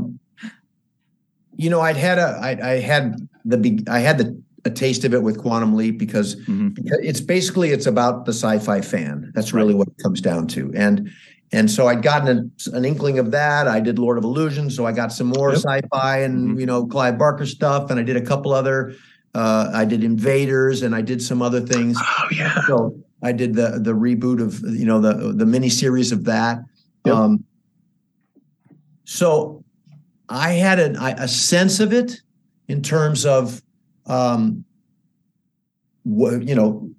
demanding nature of a sci-fi fan, and I've always found that to be just a driving force to be good and be better and be truthful. And because what I discovered was, and even though this was at the early stages of things lingering on in the Ethernet, that whatever you do is going to be around and going to be picked apart, and it's going to be treasured or not treasured. And so there's a responsibility. And I like that. I thought this is good. And I like this fan. You don't have to be afraid to ever dumb it down for the sci-fi fan. Mm-hmm. And I so appreciate that. I know writers appreciate it. And I think the fans appreciate it because they're being challenged. Right. And you've got to live up to the challenge. So I think it's a wonderful marriage. It's why I've done so much sci-fi in my life. Because I'm a sci-fi fan. I love sci-fi, but I like this. I like the relationship, and I've got fans. Quantum Leap fans from the first Quantum Leap convention back in 91 or whenever it was that are still follow me around when I'm in the theater in London or wherever, and they show up. And now I've got Star Trek fans that are following me now. That's 20, we went off the air in 2005, but that's a lot of years now. And there's a responsibility, and there's it works. I think it works great for an actor and for the fan to have this kind of relationship. Nice. I was just thinking your next sci-fi project should probably be a revisitation of the Disney Sunday night movie I-Man. Which you did in 1986. That's right. I left that out, but that was the first one. Yeah. Oh, I know. I watched it. I remember watching that in 86 going, oh, wow, that's pretty cool. And then when you turned up on Enterprise, I'm like, hey, that's the guy from I-Man. Well, clearly, you and I went on separate paths for about 2 decades. Yeah, we did. What can I say? Well, I mean, I was a teenager then. There were some strange years, Scott. I got to tell you, it's all right. It's okay. It's okay. But that's quite a jump from I-Man to Enterprise. It is. So you missed Quantum Leap then. I saw it kind of because I was doing the whole college thing at one point, and of course you have different priorities in college. I got you. Yes. Beer was among those. Yes. We've only got you for a few more minutes. I want to ask you, you're an actor. I mean, you work professionally. When you unwind and you want to binge something, what do you disconnect with? What do you like to put on? Well, we watch a lot more than I think probably we ever used to, because of the opportunity to grab something, to not have to be there on Thursday night at 10 o'clock. Right. Be able to pick it up. But, we watch we watch little bits of everything. I'm fascinated to see what's the date today? Oh, so Your Honor just is out. So I keep looking at that billboard. Oh, Cranston, Brian. Yeah. And it looks like, is he King Lear or what is happening here? And I'm kind of fascinated to see how they solve another season on that show, which was great. Of course, you're asking me, and I'm blanking on other shows, but we watch political stuff. We watch Bill Maher every Friday, when he's around, and but we've watched the murder, true life murder shows that we're all being hit with now, that we're going to have for years, but we've enjoyed those. We watched. I'm just thinking of stuff that's flying in my head. We watched Severance. That when that came that was so good, right? Some unbelievable performances in that. Yeah. The Old Man. I mean, we're kind of. We feel like we've watched it all during this whole COVID era. Yeah, it seems like so old news to say, I love Ted Lasso, but I just love Ted Lasso. And then I never thought I would like Schitt's Creek. And then that came on. I was like, oh my God, this is so great. They were so, that was, anyway. So I'm a television fan. And then we do the movie thing too. Yeah. So let me ask you this, Scott, because it's interesting that I hear no from a lot of actors. Have you watched Enterprise? Have you watched your own show? Because I've talked to a lot of people that don't like to watch what they've been on. So I'm glad to hear that you've watched it. That's fantastic. Oh yeah, no, I did. I was involved in. I saw all the dailies, and so I was involved in that at the time, and I like to see. That show also is different than like a straight ahead drama, or there's so many special effects, and you're working with all these people every day. And in a way, I'm honored. I was honored to work with those people on our show, because I felt lucky to be in the middle of all these geniuses who were just, and then you'd see what they did with, we turned it in, and here it comes, and holy cow, that space fight was amazing. Yeah. But I was just rocking inside my little, ship along with everybody else, and feeling foolish, and the makeup and the costumes and all of those things. We had so many extraordinary people working on the show. I don't know why our show didn't win 10 Emmys every year for just the technical side of it. It just what Bob Blackman did, every week was insane, and Michael, and anyway, and you'd see other people winning the makeup and everything. It's like, okay, that's nice, but we were like in another league, and I can remember competing with other shows, like when I was doing Quantum Leap, and we were competing with Star Trek shows that were on, and I thought, well, we're never going to win anything. Because how can you look at it, they've got that orchestra, they've got the, and I used to walk across the alley and sit in with the orchestra when they were recording stuff and just be, it was a big deal. Yeah. And it still is a big deal. And it was meaningful to me to be a part of it. I'm just glad you didn't say you only watched the episode with Billingsley in it, because you would have been done in like 10 minutes. Less. We love John. We had to give him. Yeah, we can keep kicking him all the way out the door. One more turn of the screw. Well, right. Scott, we hope you know that Enterprise is truly loved by this fandom. You are truly loved by this fandom, yes. And we so genuinely appreciate your time tonight and your showing up for Trek Talks. We hope someday we can chat with you long form on the Trek Geeks podcast. But until then, it has been our honor and privilege to have you as a part of this telethon, sir. Thank you. I appreciate it. Thank you very much, Scott. Talking with you guys again. It was a lot of fun. Thank you so much. And good luck with the rest of this fundraising event. And again, thank you for doing it. Well, hopefully, maybe we'll even get you for Trek Talks 3 next year. We'll keep you in the loop. I like it. All right. Take care of yourselves, guys.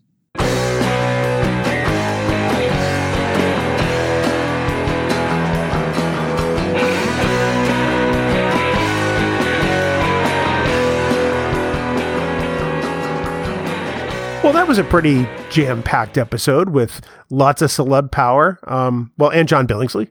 Oh, ow. He's never going to listen to this. No, he's never going to live it down either. That's true. As you mentioned before, Trek Talks is a lot of work, and it is well worth doing. And there will absolutely be a Trek Talks 3, which you and I will very much be a part of. The work has already started. Next January, we hope to bring you an even better slate of Star Trek programming, all to benefit the Hollywood Food Coalition.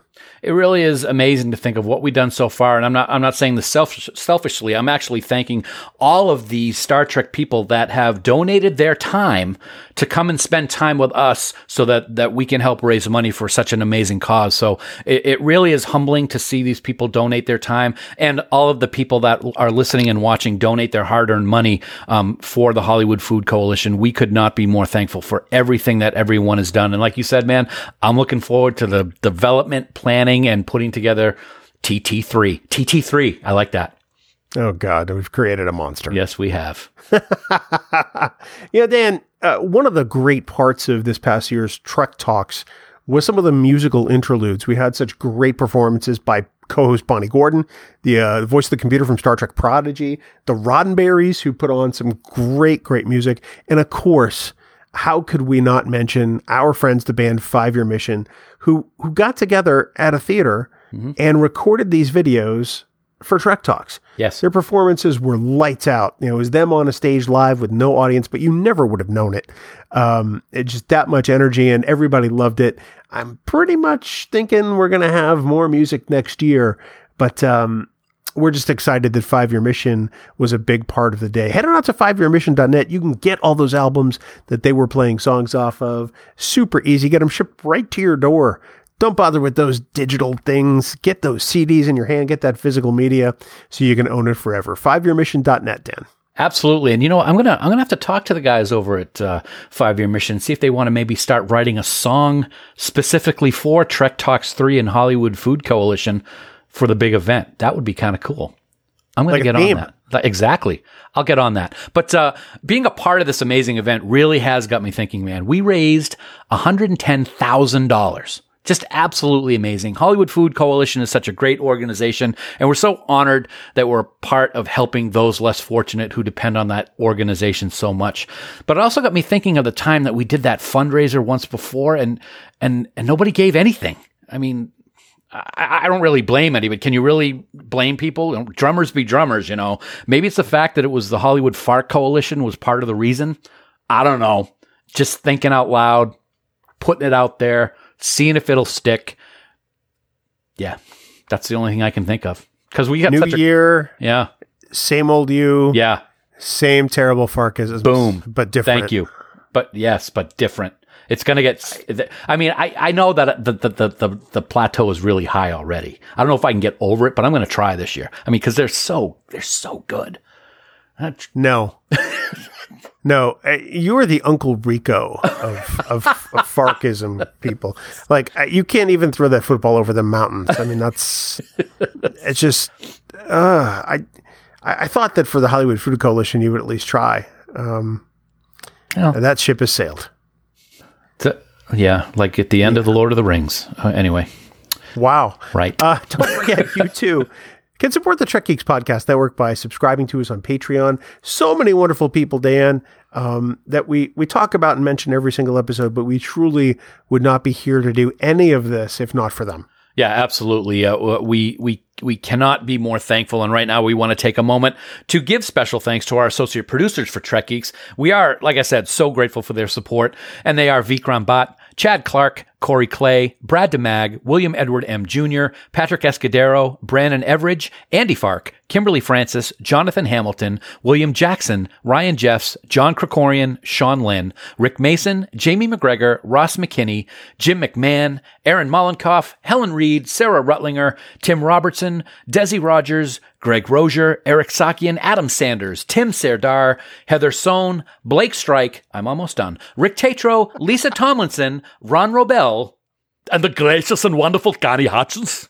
Oh, I see 2023 is off to the proper start. Yes. With Arnold visiting the podcast. You're very welcome, yes. You're very welcome. We also want to thank our Trek Geeks producers for their support. They are Mike Bovia, Steve Bovia, Chaz Bradshaw, Kyle Castillo, Peter Craig, Andy Davenport, Craig Ewing, Jackie and Chris Hackney, Kimberly Hartman, David Hood, Lionel Marchand, Matt McGonigal, Darren Metcalf, Charlie Mulvey, Sean O'Halloran, Casey Pettit, Jamie Rogers, Major Self, Casey Shafsky, Terry Shaw, Jim Stoffel, Chris Trabuzio, Ken Tripp, Christina Werther, and the lovely and talented Jess Vashon.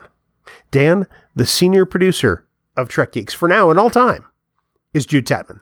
For now and all time, the Tatman. I love it. You too can become producer on the Trek Geeks Podcast Network, and it's so easy to do. Head on over to patreon.com/TrekGeeks for all the details. I'm going to make a rapid change to your copy as I speak right now, but Dan, 2 weeks from now, it's a number that is truly mind-boggling. And I say that because I'm out of town next week. It's a number that we are so truly humbled to announce. And who would have thought I would have been able to put up with you for this long? I certainly knew that. I didn't think you could. I still don't think you can, and I think it's all fake. Yeah, congrats to you, my friend. Here we are. I never would have thought that more than 8 years ago when we started this journey that we would now be only one episode away. It is episode 300, and it's all right here on Trek Geeks, the flagship of the Trek Geeks Podcast Network. Wow. It's mind-blowing. 300 episodes. Yay for us. Certainly we're not the longest running. Certainly we're not the best, but we have fun, and that's really all that matters. We really do. For more great Star Trek discussion, we want everyone to check out the other member podcasts here on the network, which are the best. I will say that right now and, declare that very vehemently. We have so many fantastic shows on the Trek Geeks Podcast Network, and they're all created by passionate fans who just want to celebrate this franchise we love and the vision of Gene Roddenberry. You can find all our Trek Geeks and where to listen by visiting trekgeeks.com/listen. The Trek Geeks Podcast Network.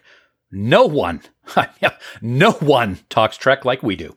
Dare I say no one. They can try. They will fail. And of course, for all the news on all the Star Trek, please visit our great friends at treknews.net. For now, this has been episode number 299 of the Trek Geeks Podcast.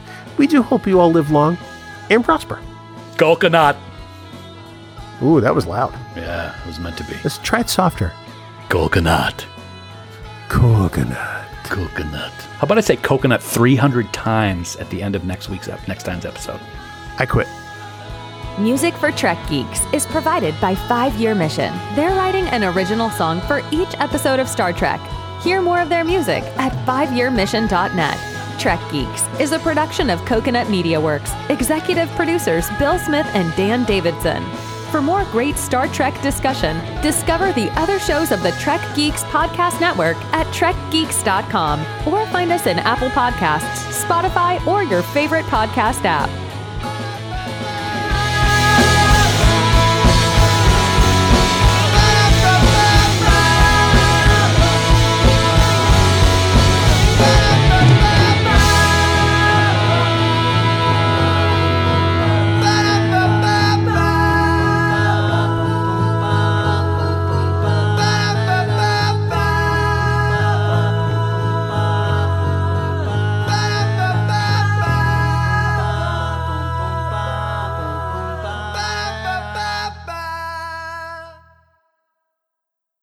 Heidi ho and bing bong to you, Dan.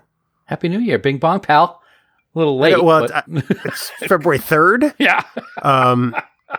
But it's the first time we've actually sat down and record Trek Geeks. Yeah.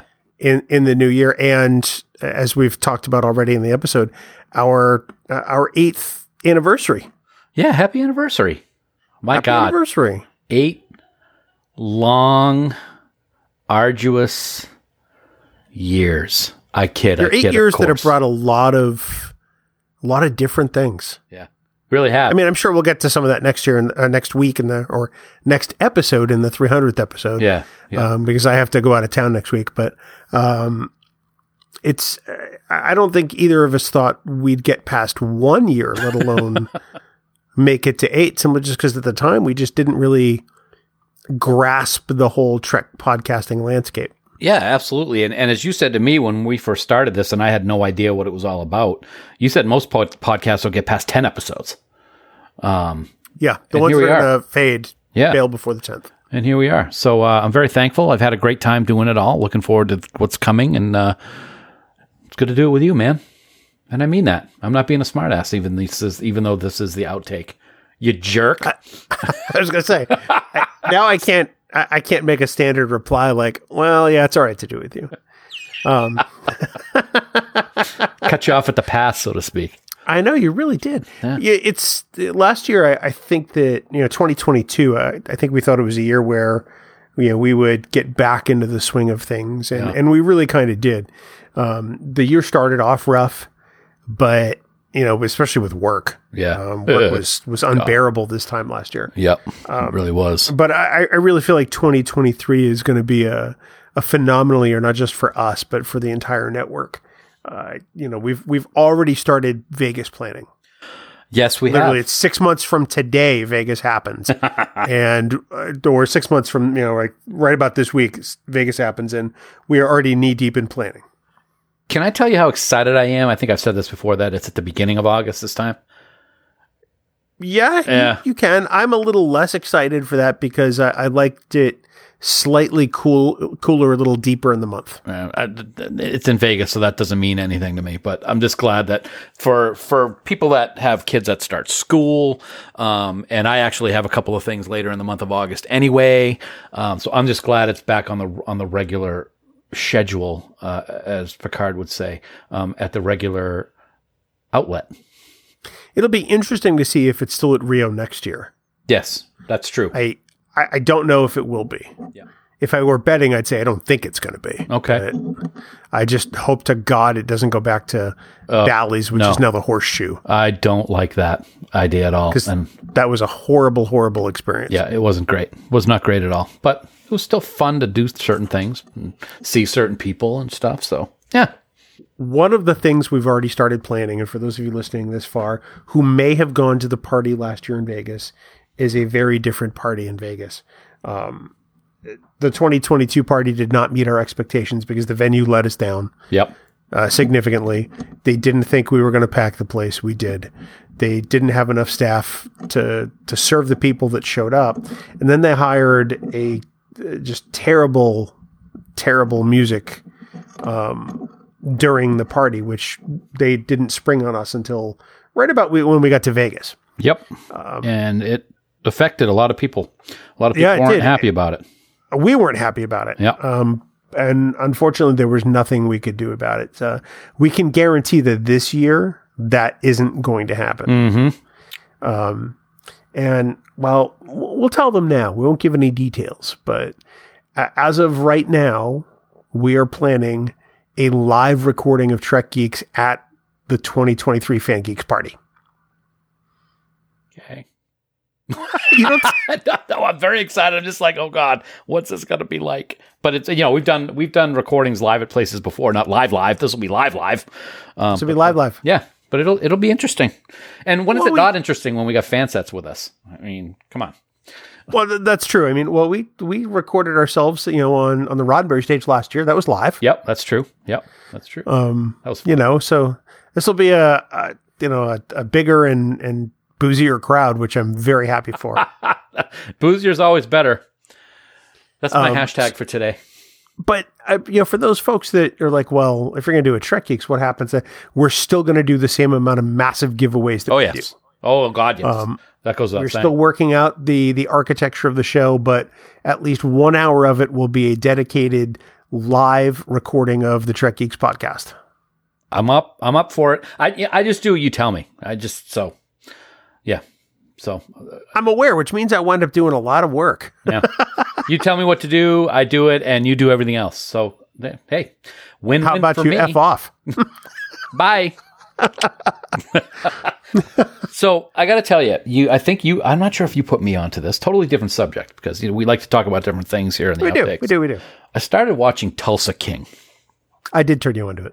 I am on the 4th episode, and I've got to say, I have never been more impressed with Sylvester Stallone in my entire life with all of the things he has done. He is absolutely phenomenal in this show. My wife is a little skeptical to watch it because, let's be honest, he's had some work done, and it's a little hard for her to look at him as a result. But I think he looks great in this role. I think it fits him perfectly. And I'm into a new thing where I'm going to start. It was the Picard maneuver in Star Trek where Jean-Luc would pull down on his tunic. I think I'm going to start fixing my jacket by like shrugging my shoulders and buttoning the front of the jacket like Sylvester Stallone does in this because it's pretty awesome. Yeah, I said it. That's really all you brought. He's fantastic. He's like Kevin Costner in Yellowstone. These actors have been around for decades, but some of their best work are on these TV shows. I largely think Kevin Costner is one of the most untalented actors in Hollywood.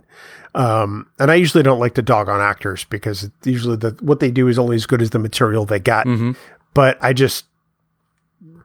Yellowstone is really the only thing I've truly appreciated Kevin Costner in because I think he's working his ass off in that show. Yeah. Tulsa King genuinely is, I'm not a big Sylvester Stallone fan. Mm-hmm. Tulsa King genuinely is the best thing he's ever done. Oh, it's so good. And like since Rocky. Yeah. I mean, and I'm not, you know what? It won Best Picture. I'm not a Rocky 1 fan at all. I'd never have liked it. I like 3 and 4 better than I like 1 and 2, which is kind of. Come on, I'm serious. 4 is terrible. For the entertainment value of it and the campiness of it, I've always enjoyed 4. And the 5, I don't think I've seen that in like 20 something years. But I genuinely have liked the third and fourth ones better than I like the first 2. And the first one won Best Picture. So, but yeah, this is his best work. He's fantastic in it, and I'm glad that they're doing a season 2. I didn't remember it winning Best Picture. I knew that he won an Oscar for Best Screenplay. Pretty sure it did. Pretty sure Rocky won Best Picture. You could be right. I don't really care. I'm honest. I'm honest. But this is some of the best acting that Sylvester Stallone has done in his career. And I think that says something. Yeah. I'm interested to find out what you think of the end of the season. They have renewed it for season 2. Yeah. Okay. Once you get to it, because I have some feelings. Okay. Which I shan't articulate now. All right. Only because I don't want to spoil anything for you. No, I appreciate that. Yes, it did win Best Picture in 1976. Okay. Along with writer and actor Sylvester Stallone. I didn't realize he was nominated for acting. Actually, I could be reading that wrong because I'm reading it fast. It made its writer and lead actor Sylvester Stallone a star, is what the first Rocky did. So, yeah, there you go. So, yeah. Cool. Well, congratulations. Yes, congratulations to Stallone. And I guess he's in a new commercial now for Paramount Plus, which also has Anson Mount and Mariner. And Sylvester is climbing his own face. I'm just going to leave it at that. He is, and I believe it was shot like a bunch of the other Paramount commercials where none of those actors were in the same room at the same time. Yeah. because it's obvious. Wait a minute, weren't they on Paramount Mountain? Shut up. Sorry. In 8 years of doing this podcast, our outtakes have gotten infinitely longer, and we're closing in on 10 minutes here. Let's go. Nothing of value has happened. No, I get to say how great you were, but if you don't want to take that as value, I guess we don't have to. It's once in a lifetime. I mean, I know that this moment will never come again. At least it's recorded for time and all eternity. There you go. So yeah. Oh, and by the way, it's going to be friggin' cold this weekend. Oh, gonna be? It's freezing out there right now. They say that just wait till tonight. Yeah, the temperature when I was listening to the news at 8:30 this morning, the wind chill was minus 83 on Mount Washington, and they said it was going to get down to about minus 125 before all was said and done. So They're pretty chilly. Based on the atmosphere, tonight the Mount Washington Observatory in New Hampshire could actually wind up being in the stratosphere as opposed to the troposphere, based on the way the cold front is coming through. Yeah. The temperatures on Mount Washington tonight could be roughly 100 below or more. That's unreal. That's 100 below zero Fahrenheit for those of you listening outside the U.S. Right now, here where we live, it's 10 degrees above zero, but the wind chill is making it feel like 10 degrees below zero. And it's the middle overnight, of the afternoon. Yeah, overnight it could feel like 30 below zero. Mm-hmm. And tomorrow night, it's supposed to be like 40 or 50 below zero. But then Sunday, it's going to be 40 degrees above. So. Yeah. Well, New England. Oh, so, yeah. Yep. A little nippy out there. I was out there driving around, and it's very windy and very cold. So anybody in New England, stay safe, stay insulated, stay inside. Lots of short walks with your dogs or other animals. Skin can freeze within 10 minutes in this weather. So, of course, by the time anybody listens to this, it's going to be warm again. So... You ready to do it? I'm always ready. Ready. That's a lie. That's true. What's the topic today?